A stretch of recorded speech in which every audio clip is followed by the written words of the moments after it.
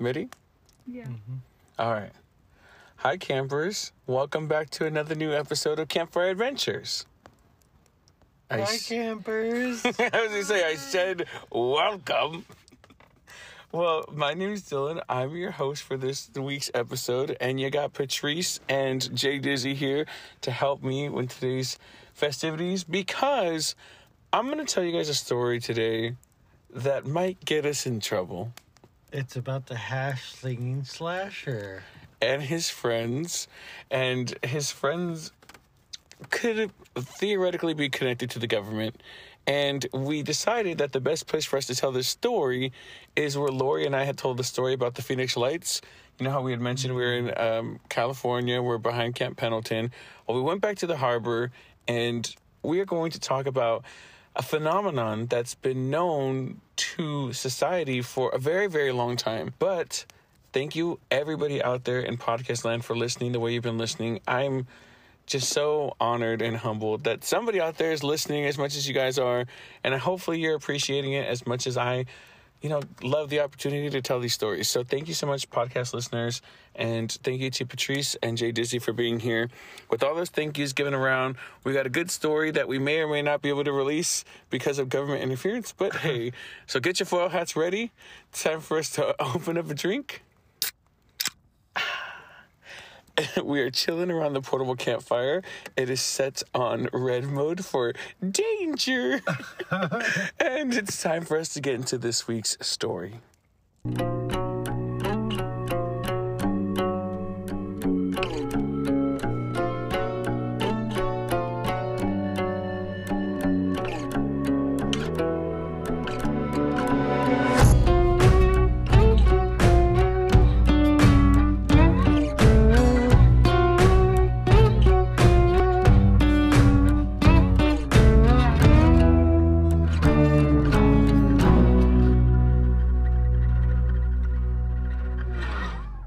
For this week's story, we're going to cover a topic that I've actually wanted to cover for a really, really long time. I just don't think that I ever figured out the best way to tell this story. And if I'm being completely honest, well, I've recently embarked on a little mission where I was going to participate in Ramadan for a few days. So when trying to write this story, I was dying of hunger and thirst. So please forgive me if it's not exactly what you're hoping for. But I think altogether I was able to come up with a decent story, and Jay Dizzy has some input she's going to put in, and Patrice will say a couple things. So the idea and the subject matter that we're going to talk about today is that of the Men in Black. Exactly. And no, I know what you're thinking, like Will Smith and who's the other guy? Tommy Lee Jones. Tommy Lee Jones. Oh, we're all just a bunch of haters, aren't we? The real star of the show. I was thinking it was the aliens. Anyway. That was So, the Men in Black, right? Tommy Lee Jones. I thought when you said it, I thought you were going to say Jamie Lee Curtis. And I was like, oh, her? I know her. Yeah, she looks weird. So, Tommy Lee Jones and Will Smith are the star of this movie, Men in Black. But that's not the only version of the Men in Black that's out there. It's not just a movie. It actually was created because stories of these beings, all dressed in all black, who'd come after paranormal experiences happened across the world. And they kind of were like thugs. They were trying to get rid of people from being able to, express what they had seen or experienced. Yeah, I'm going to jump in when they beat up Dylan after this. Well, there's that. I'm kind of wondering if they actually are watching us. We've done over 100 episodes of cryptids and phenomena, so they could be listening. But anyway, so there's an idea, and there's a phenomenon known as the Men in Black. And basically, like I said, there are people, an entity, I'm not 100% sure, that come out, and after any type of paranormal experience where someone's mentioning what they've gone through, what they've experienced and endured, they usually try to stop the story from getting too much further. They don't want the traction out there.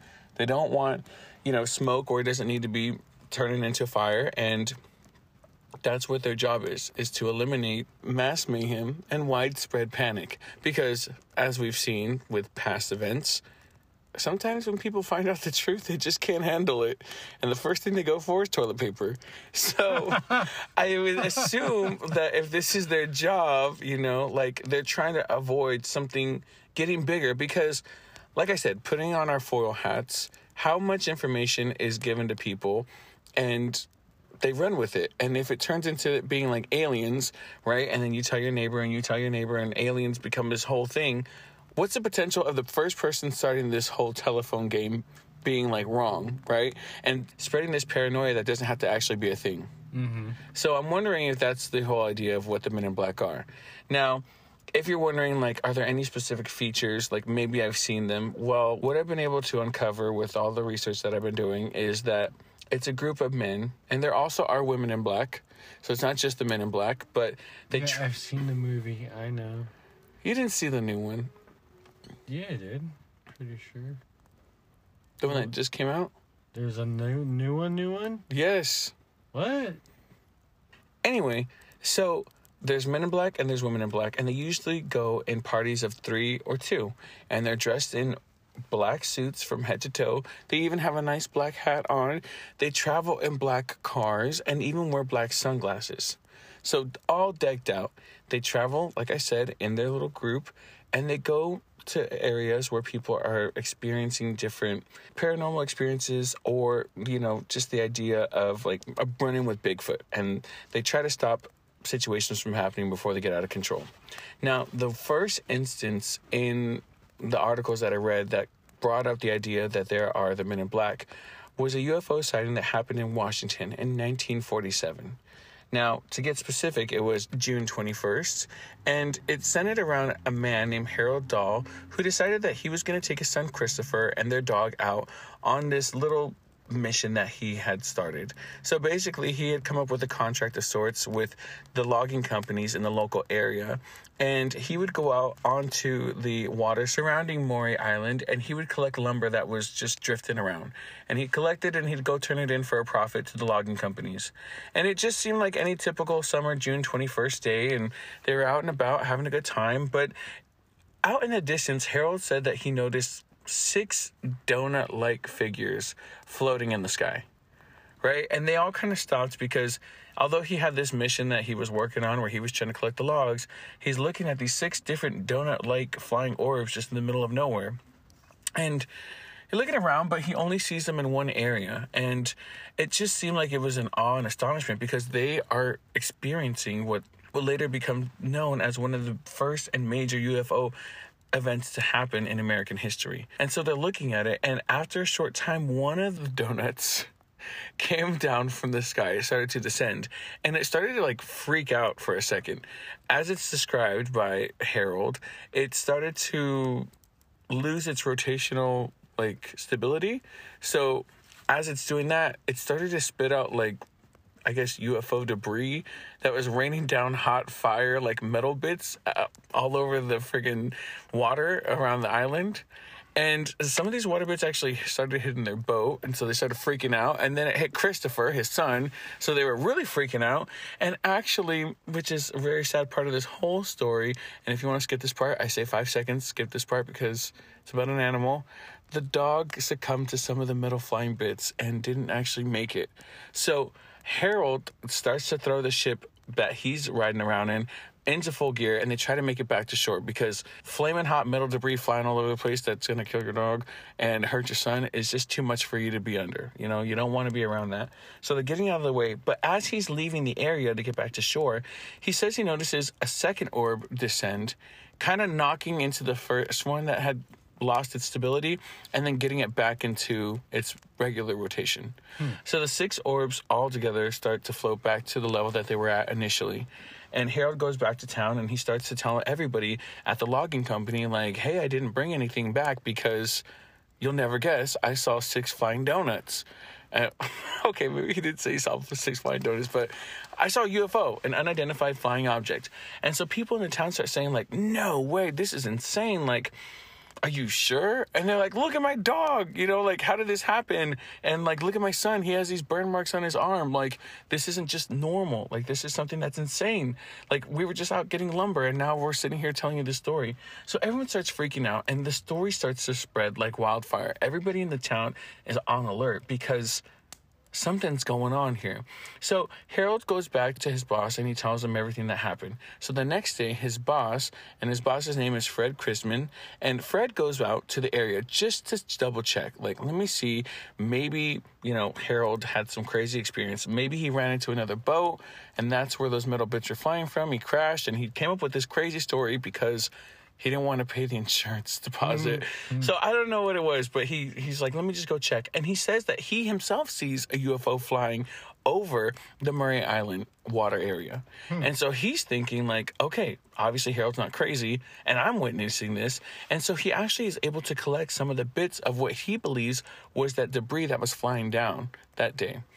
So he takes the debris back and this story starts to circulate, and basically they're telling anybody that'll listen, like, there's UFOs out here. This is insane. And while this is all happening, they get approached by three men in all black with sunglasses. It was said that they pulled out of a brand new black car and they get out and they go up to them and they just basically say, like, what you think you saw isn't what you saw. Stop saying everything that you're saying because we're gonna kill you. No, maybe, but they said like something bad's gonna happen. And you don't want anything bad to happen, right? And so they're sitting there like, who the hell are these guys, But as fast as they had gotten there, it's as fast as they left. They basically threatened them, telling them not to say anything anymore. And if they continued to talk, then something bad was going to happen. Well, you'll never guess what they decided to do. Hopefully talk. They kept talking. They told anybody that would still listen. They were like, I got, UFO proof that this happened. Well, it was a few days later, so this happened on the 21st. On the 24th, there was another experience near Mount Rainier in Washington. Do you know where that is? Yes, Mount Rainier. Oh, forgive me. Is it Rainier? Yeah. That's awkward. Anyway, so another incident happened not that far away, right? And this person is believed to be more credible. I mean, that's why I said we should have our foil hats on, because it's Thomas Edison. No, this is still in 1947. So June 24th, 1947, a third person experiences a UFO sighting. And this person's name was Kenneth Arnold. And he used to be an experienced pilot. So people were like, oh, this guy's a pilot. He's saying that he saw a UFO. He knows what he's talking about because he should know what an aircraft looks like flying around, and he should know, planes in the area and helicopters or whatever. But he's saying, like, I just saw this thing near Mount Rainier, and it was traveling at a speed that was almost impossible for a ship of our capability at the time could do. And so he's like, I don't know what this UFO was, but it wasn't ours. And so people were like, okay, we believe this guy. He's a pilot. Let's go with this story. So his story starts to pop off. Now, people were starting to lose faith in the idea that Harold and Fred's story was actually true, because now they have Kenneth here, and they're thinking experience is going to trump these two guys who are collecting wood, to make a couple extra bucks, right? And as the story starts getting bigger and bigger with Kenneth's version going around, people are starting to really question what's going on with Harold. So a lot of media outlets were actually still getting involved with the story. So one of them actually went to Harold's house, and apparently he caught Harold and his wife in an argument. And I guess the gist of the argument was basically like, we can't handle the press anymore. Like, this story's getting bigger and people aren't leaving us alone, and people don't know what we saw and they don't believe us 100%. So maybe like it's not worth the trouble of dealing with, the backlash of people thinking that we're crazy loons. And maybe we should just say the story's fake. So that reporter goes around telling everybody that the story's not true. And he's saying like, oh, I've interviewed Harold. He's told me himself that this whole story's a hoax. And, he's lying. They're all lying. None of these UFO sightings are actually legit, and we should just get over it. Now, during this time, it wasn't just the fact that there were these 3 UFO sightings. There was actually hundreds of UFO sightings. And if anybody knows their history, then maybe they'd know this. I actually had to look it up. But World War II actually ended in 1945. So they're saying that after the World War ended, that more people started to notice these unidentified flying objects flying through the air. And it just became a normal thing for people to be like, wait, what the heck is that? And then the story started spinning, like aliens are coming to visit us. Aliens are experimenting on us. And the summer of 1947 became known as the summer of the saucers because so many people were reporting incidents. Roswell was happening. The events with Fred and Harold were happening. Then we had Kenneth's story happening. Different things were taking place so quickly, and it was just 2 years after a major event like this happening. So people were starting to just lose faith in the idea that maybe like these people were actually telling the truth. And in order to understand what was happening, people started to develop another area of defense for the United States. And in 1947, that's actually also when the United States Air Force started and was established. The Department of Defense and then the Department of the Air Force were created. And so members of the Air Force were actually tasked with figuring out what happened on that day, June 21st of 1947, with Harold and his son and everybody. So they go to investigate. They do an investigation and ask him questions. And basically what I was getting from that is they told him, like, you don't really believe all this, right? Like, this really didn't happen to you, right? And Harold's like, no, it did. And they looked at him like, right? And he's like, oh, yeah, you're right. It didn't happen. Because also at the same time, they were dealing with media attention that they weren't even like really looking for. They wanted the proof out there. But when it turned out that people were just questioning them as like some loons, they were like, well, forget it. Like, I don't even want to deal with it anymore. So Harold actually admits and says, like, you know what? Everybody was right. I lied. It's a hoax. I didn't really do this. And then the Air Force says their investigation concluded that none of the events that transpired that June 21st day were anything worth substantial evidence that there was an unidentified flying object. So the story of the June 21st Maury Island incident, we're just done. The story was finished. Now, this is actually the first part in our history where people had stories and accounts that there was beings known as the Men in Black coming to investigate paranormal experiences and UFO sightings. I don't know if the Men in Black visited Kenneth. It was more like just this first event in 1947 was the idea that Men in Black were actually created. And then the story continues and it develops. And while doing research on various articles, it just became apparent that the Men in Black were tied with a government institution that was created that same very year, right? And if you remember, the one that I said was created was the Air Force. So looking at multiple articles, I was understanding from people's perspective that people started to link the idea with the Men in Black to the Air Force Office of Special Investigation. When UFOs were sighted and when people were describing different events about aliens, they would be the ones that were releasing people out into the field to go out and question the validity of these statements. And it wasn't until we did a little bit more research that there was a documentary released in 2013 known as The Mirage Men. And basically it covers the idea of this conspiracy theory where the people involved in government, specifically in the Air Force, actually use the idea of aliens and UFOs to manipulate regular people. So there is a man known as Richard Doughty, and he basically says, like, if you were wondering if the Men in Black were real, I'm the Man in Black. He always wanted No, Johnny Cash is. No, he's like, I was one of the Men in Black. They sent us out because we can tell a story better than anybody could. Now, he might be right with how this story is going in my mind, but I'm doing the best I can with what I got. So he basically says that the Air Force hired him among a team of people who would investigate different paranormal experiences and UFO sightings, and they would send them out there to manipulate media coverage and to manipulate the thoughts and the actions of the people expressing and relaying this information to everybody. And basically, he said, people already believe that there's UFOs out there. Why not spin the tale to actually make it seem like it really was there? And it goes into more detail with, do you remember reading the article and what they said about some of the people that they were watching? Well, yeah, I remember he was talking about one person specifically where he just happened to stumble across, because the man lived right next to one of the military bases, he just happened to stumble across some of their Radio station signal. Radio signal. And I'm guessing it was like broken up or something, so he thought it was an alien language he was actually listening to.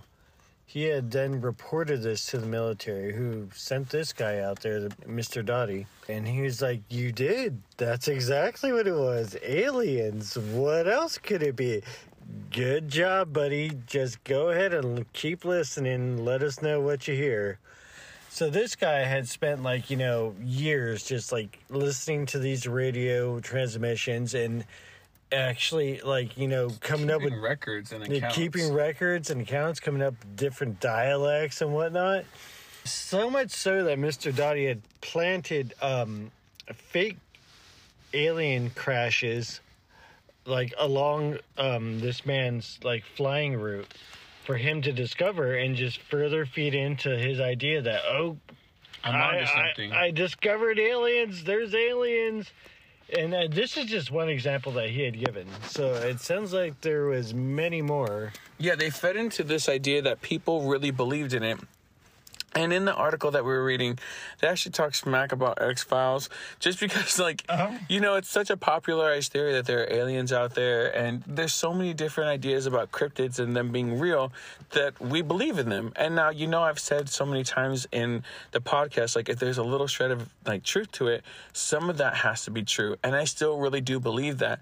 But I don't know, like, this article also went into the idea that they were releasing different videos that the Navy had captured of UFOs, which you might have seen. Like, we had covered that idea with Area 51 when I was talking with my friend Rayanne. We were covering the idea that footage of UFOs were being released and the government was finally acknowledging, like, true, okay, aliens do exist, UFOs do exist.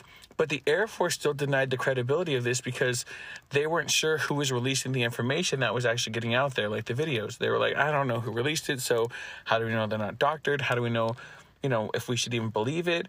And it just seemed to me, while doing this research, the Air Force played a big, major, pivotal role in every UFO sighting and every UFO incident. For example, Roswell, when that happened, they were like, oh, you know, like, this is flexible, bendy material and all this stuff. And this leads me to say that this guy, Richard Dottie, he plays people because he thinks People that are suckers. Besides that, but he's saying, like, people believe in UFOs so much, it's the perfect cover for what we're really doing, which is creating, like, super high advanced tactical, like, Air Force equipment. I mean, hopefully that's what we're doing. Hopefully, sure. But, like, with the whole thing in Area 51 in Roswell, like, when that thing crashed, they said, no, you know, like, what we're trying to do is make a weather balloon, and, you know, what we're trying to do is this. It's not really a UFO, but the whole thing was like, it's a UFO. Like, that's what Roswell's so known for, the UFO sighting.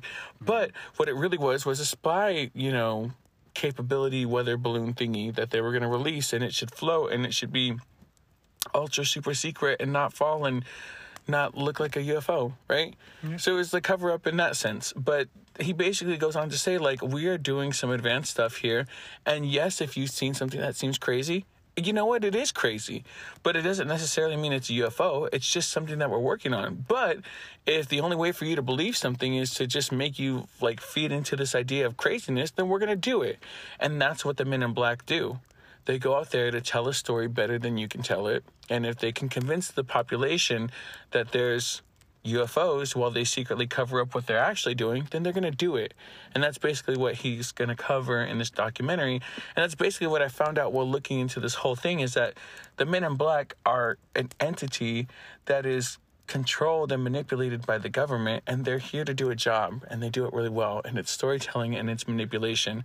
Now, the Men in Black are so important because they just become a part of a culture where we just leave the unexplained unexplainable, because there's an explanation, but it just gets shrouded in a story. So one of the favorite shows that I used to watch as a kid was Unsolved Mysteries.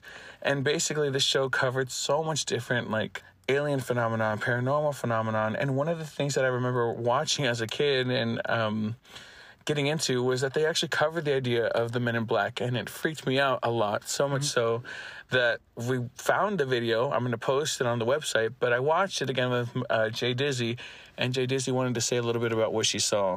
So on this video, there was a man who really focused on, like, UFO sightings and trying to prove that aliens were real. And so he had gotten footage of a UFO, like what he had believed to be a UFO, and he was so dead set on it being a UFO, and he was spreading awareness and telling people.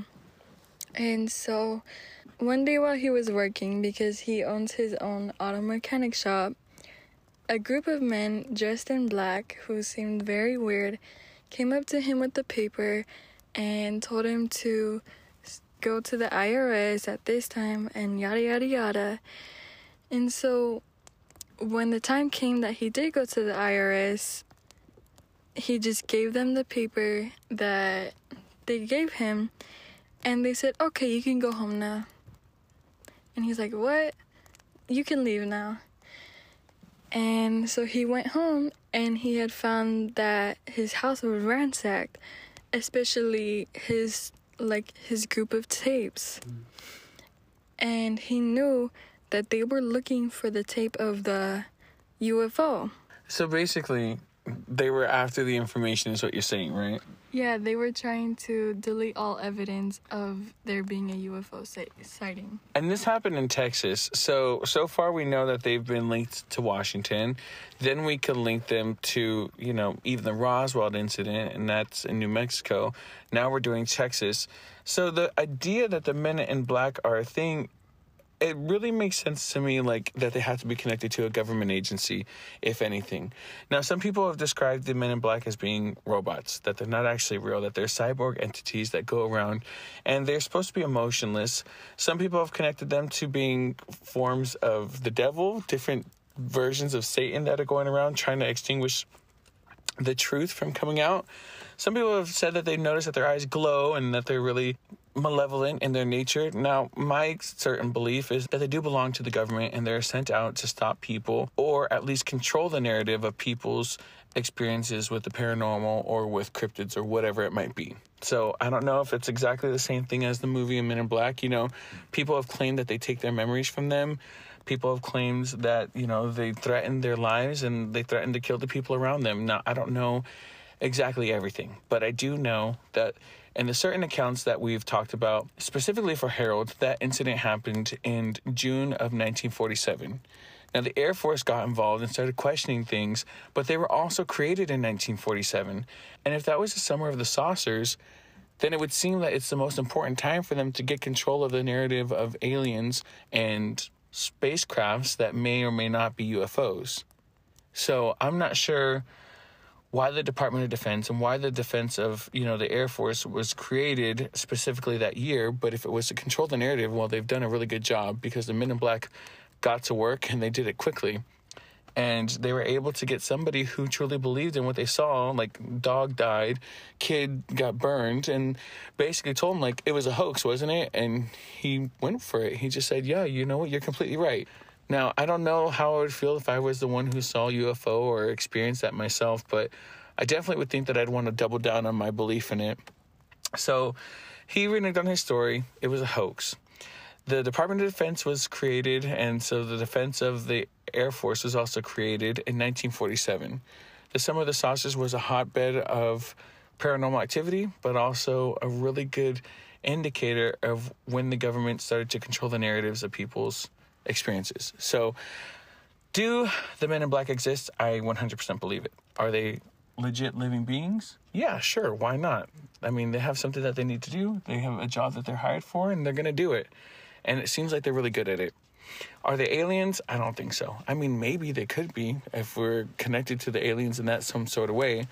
But they're an entity that's out there to control the narrative. So, do we have answers? I think we have a couple of them. Do we have all of them? No. And maybe we could do a part 2 of this episode to get some more. But we do know the first incident, which was the one with Harold and his son back in 1947. And we also know that Department of the Air Force was created around the same time. So we have some answers. We have some more questions. But I think what we found ourselves is at the end of another episode of the podcast.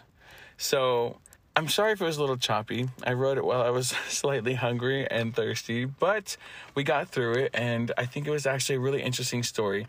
Unsolved Mysteries is my jam, so that's exactly how we saw some of that information, and it helped me get the idea to the story so that way I could tell it to you all. But with that said, I guess we're at the end of another episode, so thank you, Patrice and Jay Dizzy, for your input. we're going to get out of here because we got some other things to do. So you'll see pictures of the Men in Black and some of the other newspaper articles on our Instagram and Facebook at Campfire Adventures Podcast. And then we're going to have all of our source material. The video that we watch for Unsolved Mysteries, I'll have that whole episode on there. It's really good, so go ahead and watch it because it's nostalgic, if anything, just for the nostalgia. And then hopefully I can find that documentary to post on there as well so you all can watch it. And we'll have to watch it at the same time you guys do. So maybe on Monday, if we all get together, we can watch it that day because it seems very interesting, if anything. And I guess with all that said, well, whether you're listening to this in the morning or the evening, I hope you have a good morning or good evening. And I'm going to say bye. So bye. Bye. Bye.